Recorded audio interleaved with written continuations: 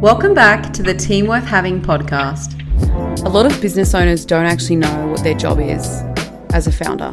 They think that running around, solving problems, being the manager of this area, handling that upset, calling the client, stepping in, they think that these things are business ownership and they're not. A lot of business owners don't understand the difference between a founder and a manager, and definitely managers don't understand it. So I'm going to be going through the founder-manager structure. And it's really important that especially if you want to scale, if you have goals of growth or you are stuck in your business in a certain way that you don't want to be, or you want to hand things over to managers, this concept has to be understood by you and by them. So essentially there are 3 entities or core categories in any group, whether it be an organization, a company, even a family, you could argue. And it consists of founder, manager, team member. So the things that a founder is responsible for are strategic vision and strategic and tactical planning. So the reason why vision is important, and it can be very airy-fairy, and we can feel like it's not really worth investing time in, mostly because a lot of founders change their vision, or they specify it at the start of the year, then everyone forgets about it, or they don't ensure that the vision gets achieved. But the reason why vision is so important is, let's just say we're on a plane and we're in the cockpit. If we don't know the overall direction we're going in, we can't strategize towards that end. We can't prioritize certain things. So if you have, let's just say, one office or one site or one branch, and you want to 5x, and you want to get to 5 branches, 5 offices, 5 locations, you're going to make decisions really differently depending on that. So let's just say you wanted to hire, I don't know, a specific manager. You might justify spending an extra $40,000 on someone who has shown that they've grown companies before or been a part of growth like that, if you're going to expand to 5 locations, but justifying spending an extra 40 grand if you're going to stay the same size just doesn't make sense. So the vision puts things into perspective and it justifies certain actions taking place. So strategic vision is super important. But then you also have tactical planning. So the tactical plans are the specific breakdown of how to achieve that and in what sequence and what priority. And tactical planning is sorely missed in business. It's a skill that is actually can be tricky to master, but it's not enough to just have the vision. You must have the tactical plans. The founder is also responsible, and I'm reading this out now, high-level financials. I recommend that no founder ever relinquishes their grip on their money. That's kind of a separate topic, but just if I've seen a lot of companies do that, they give it to a CFO or a finance manager, and it just has never ended well in my personal observation. High-level marketing. That's important to stay in line with the brand. It's your vision of what you're representing and what you stand for. And then high-level relationships, sales, and alliances. So founders should be opening doors and having conversations and rubbing elbows with whomever's going to help that strategic vision get achieved. You then have research and development and special projects. So a founder also is there to develop the way that things are done, different services, different products, different technologies, different machinery, if that's applicable, and then also special projects. These are things that occur outside of the day-to-day running. Things like researching a new software would be a special project, or locating a new office to move into. That's something you don't want your day-to-day staff bothered with or consumed by, so that would be under the founder. And then the last thing you have here is policies and processes for each and every role and function. And normally when I read this to founders, they listen very intently. They're like, yes, I love all of that. And then I get to policies and processes for each and every function, and they don't like the sound of that. And they often say, isn't that a manager's job? And the answer is, well, no, it's not. And I'm going to tell you why. So in order to really understand the power of policy, you've got to know its definition. And a lot of people would define policy as like a rule or a regulation, and it's not a very robust definition. I'm going to give you a new one. So I define policy as, quote, a documented, successful way to do something that solves yesterday's issues and prevents tomorrow's troubles. A documented, successful way to do something that solves yesterday's issues and prevents tomorrow's troubles. That's a really different definition of policy, and that brings about a few other important topics. Firstly, if you're writing policy for that definition, you better make sure the person writing it knows what they're talking about, that it comes from some knowledge of that area. Not just knowledge, actually, but results. If it's a successful way, you wouldn't get someone who to write policy on sales if they're not the highest performing salesperson, right? So it's really important that policy doesn't get written for the sake of it, and often that's the case. Someone will come in and say, well, I think it should be done that way, so we do it this way. So it's really important to base on a successful action that solves yesterday's issues and prevents tomorrow's troubles. That obviously requires a bit of foresight. It obviously requires you to be aware of what issues you're facing as a company. But also, it makes it obvious why it shouldn't be managers. Because you've got to think of it this way. If you make managers responsible for policy, you're going to have inconsistency because each manager is going to do it differently. So if I get $100 and I put it in the middle of the table and I ask each of my key managers how they think that $100 should be spent, they're going to disagree, and you want them to disagree. You want each manager to fight for their area and go, I want to spend the $100 on this. And the finance manager will say, no, we're going to save that $100. We're not going to spend it. And the marketing manager is going to say, we're going to use that on ad spend. You want each manager fighting over that money. So when you have people of equal rank, they're going to disagree. Policy comes in and goes, all right, guys, I understand all your different viewpoints, but this is based on what works. We must spend a minimum of this on that. We must spend a minimum of that on this. And it makes it focus back on what actually works, not what people think works. And most companies operate on what people think works, not what actually works. So that's one reason why you wouldn't get managers to write it. The other reason is that if you make it a manager's responsibility, then what happens when they leave? The next manager is going to come in and go, oh, at my last company, I did it like this, so let's change it. So you get a lot of inconsistency. And I guess the best way to make you think about this is, let's just say we take McDonald's, and imagine if McDonald's asked every single franchisee owner how they think a Big Mac should be made. What would happen to the brand of McDonald's? It would disintegrate. So when you look at it from that perspective, it becomes very clear why the founder should be involved in policy writing and should be accountable for it. Now, in saying that, often the founder isn't the best person to write it because there are roles or responsibilities that they don't even know. Like they might be like, well, I don't even know we use that software. What even is that software? So it doesn't mean they have to personally write every single word, but they must oversee it, they must read it, and they must approve it. And when you think about it, if the definition of policy is a successful action documented, why on earth as a founder would you not want to know what your policy is? That's how your company is run, because there might just be one sentence that someone has written.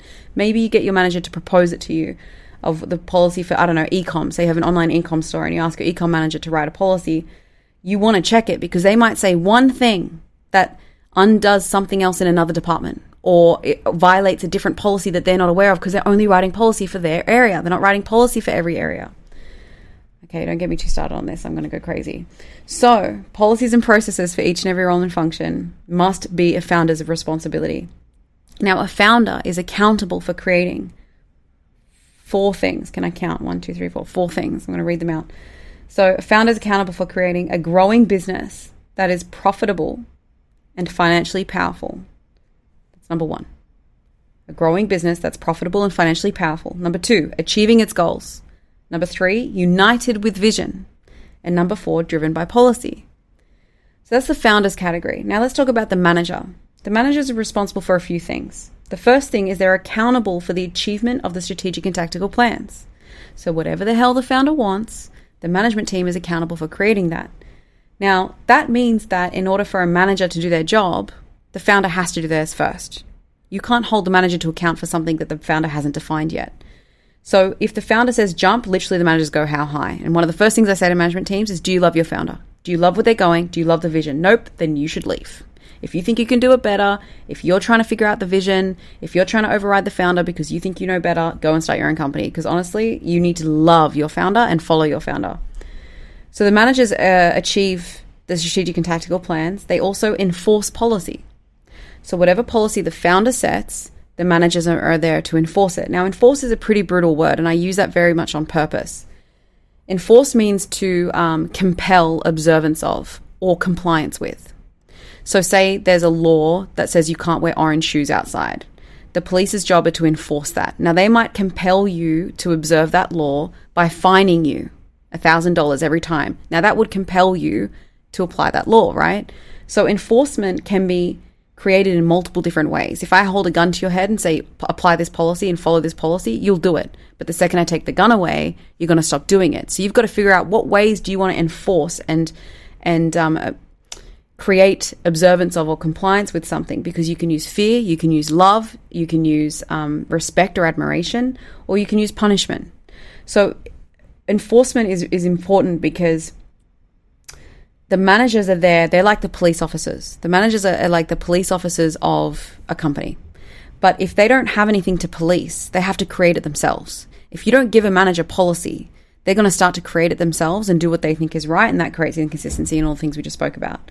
So the manager enforces policy. They also give orders. Now, orders are a very triggering word for some people, but it has to be agreed upon, and it has to be known from staff and managers that managers must give staff orders and staff must follow them. And that cannot be offensive, and that cannot be taken personally. If you don't have a manager that gives orders, you're going to lack leadership. Because let's just say this building's on fire. Someone is naturally going to start giving orders. If there's like 50 people running around and they're all going crazy and they're upset and they're unsure of what to do and they're screaming and they're like, oh my gosh, the fire. Someone's going to come across and naturally go, all right, you get the bucket, you go over there, you go and check that. And naturally, someone's going to start giving orders. And whoever is the person giving orders is the one that's directing leadership. So without orders, people are going to disagree on what to do. They're going to have very different opinions, and they're going to be inconsistent in how they approach things. So a manager has to be really good at giving orders. And there's a specific art form. There's actually 5 components of giving a good order. And if you don't do that, you actually lose respect from staff and you won't be able to ensure anything gets done. So managers have to remove we don't like giving orders specifically in Australia because we are afraid to hurt people's feelings. We want to be liked, and we don't like those tough, difficult conversations. So if you are as a manager listening to this and you're going, I'm terrible, I don't want to do that, you really need to either upskill yourselves in management or move out of a management position. Because if you are unwilling to give direction and give orders, you're going to have a hard time. So a manager gives orders. They're also an expert at getting staff at productivity capacity. So if you have a team of 10 people who can make you $1 million a year and they're only making you $800,000 a year, that's a $200,000 loss, and that should be assigned to a manager. So it's important that a manager understands what is their output or their productivity capacity that they should be pushing their team to achieve consistently. They also do not get stuck in their juniors' roles. Instead, they coach and mentor their team to solve their own problems. So in Australia, we love putting staff who are good in a role in a management position, but being good at a staff member's role or being really good technically in a position does not mean you're good at getting others to be good at their job. In fact, the more good you are, the better you are at your role, the less likely you are going to be comfortably able to relinquish control and to let someone else make mistakes because you know best. So let's just say, I don't know, you and I start a hair salon or something, and you're the senior technician and you see me stuffing up the hair. You're not going to stand there and be like, Amani, please let me mentor you on how to do this better. You're going to be like, move out of the way, like you're doing it wrong. You're ruining the customer's hair. Let me fix it for you. So it's really important that managers realize their job is not there to solve staff problems or do their work for them. And most managers think that's their job.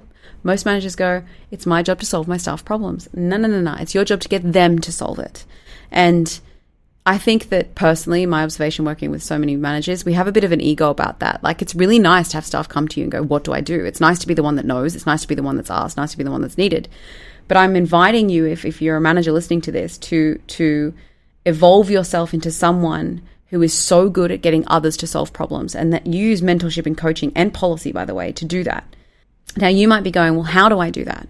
And that's a very specific, unique skill that isn't really taught. And it's something that I love teaching because it's actually very fun. When you start to play the game of like, I'm going to be so good by not answering this question, and the staff are going to be smiling about it, and they're going to feel confident solving their own problems. Because also the other reason why a lot of people don't solve their own problems is they actually lack the confidence to make the mistake, or they don't want to take responsibility for if it all goes wrong, or they've tried to take responsibility for it and their last manager ripped them a new one when they gave the wrong solution. So you also got to realize that like staff have their own insecurities that are actually bred from previous managers and bad management in my experience. So the managers also organize and they streamline and they measure and report on performance. So there's a few things that a manager is accountable for creating as a summary. A happy, engaged, high-performing team that follows policy and achieves set quotas and KPIs. So when you think about it, how on earth can a manager do all those things if a founder hasn't done theirs first? If a manager is accountable for giving orders, enforcing policy, and achieving vision, they can't do that without the founder wearing their hat first and doing their job first. So what ends up happening is because the managers don't have policy, the managers start to create policy.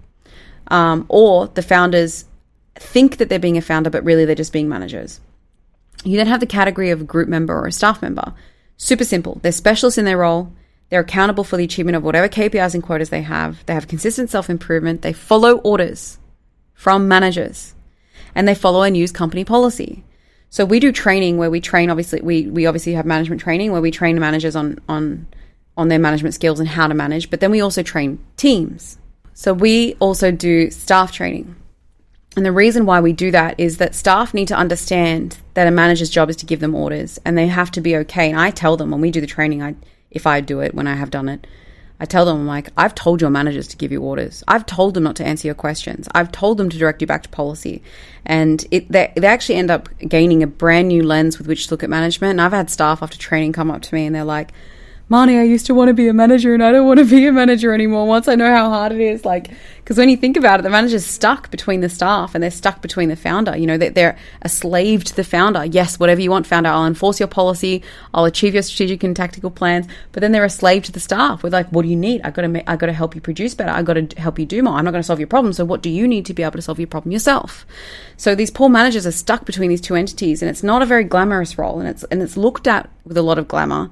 But then when you're actually in it, I mean, I hope managers are sitting here nodding when they're listening to this.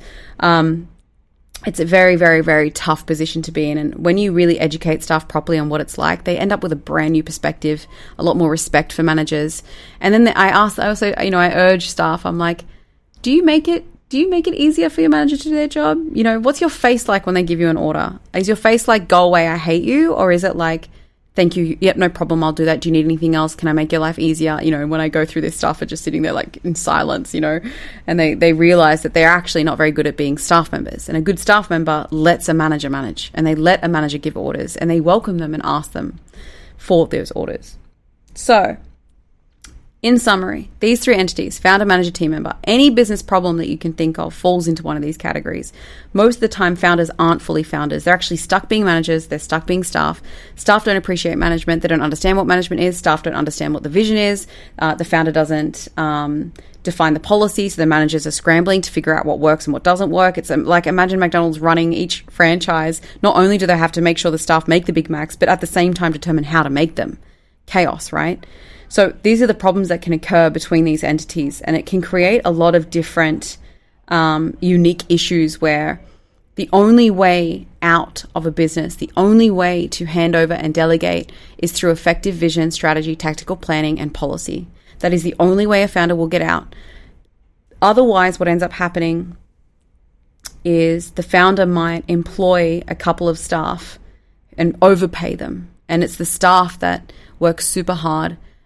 They don't get to go home on time. They don't get to go on holiday. Their phone rings all the time. They're stressed out of their brains. And so the founder can go on holiday, but only because the managers or the staff have absorbed that stress.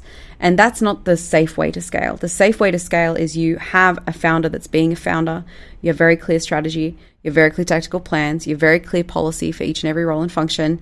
And then the managers are trained and specialists in getting staff to do their jobs. And staff understand what managers are doing. They understand what founders are doing. And then you can have these three entities work a little bit more in harmony and perhaps make your life a little bit easier.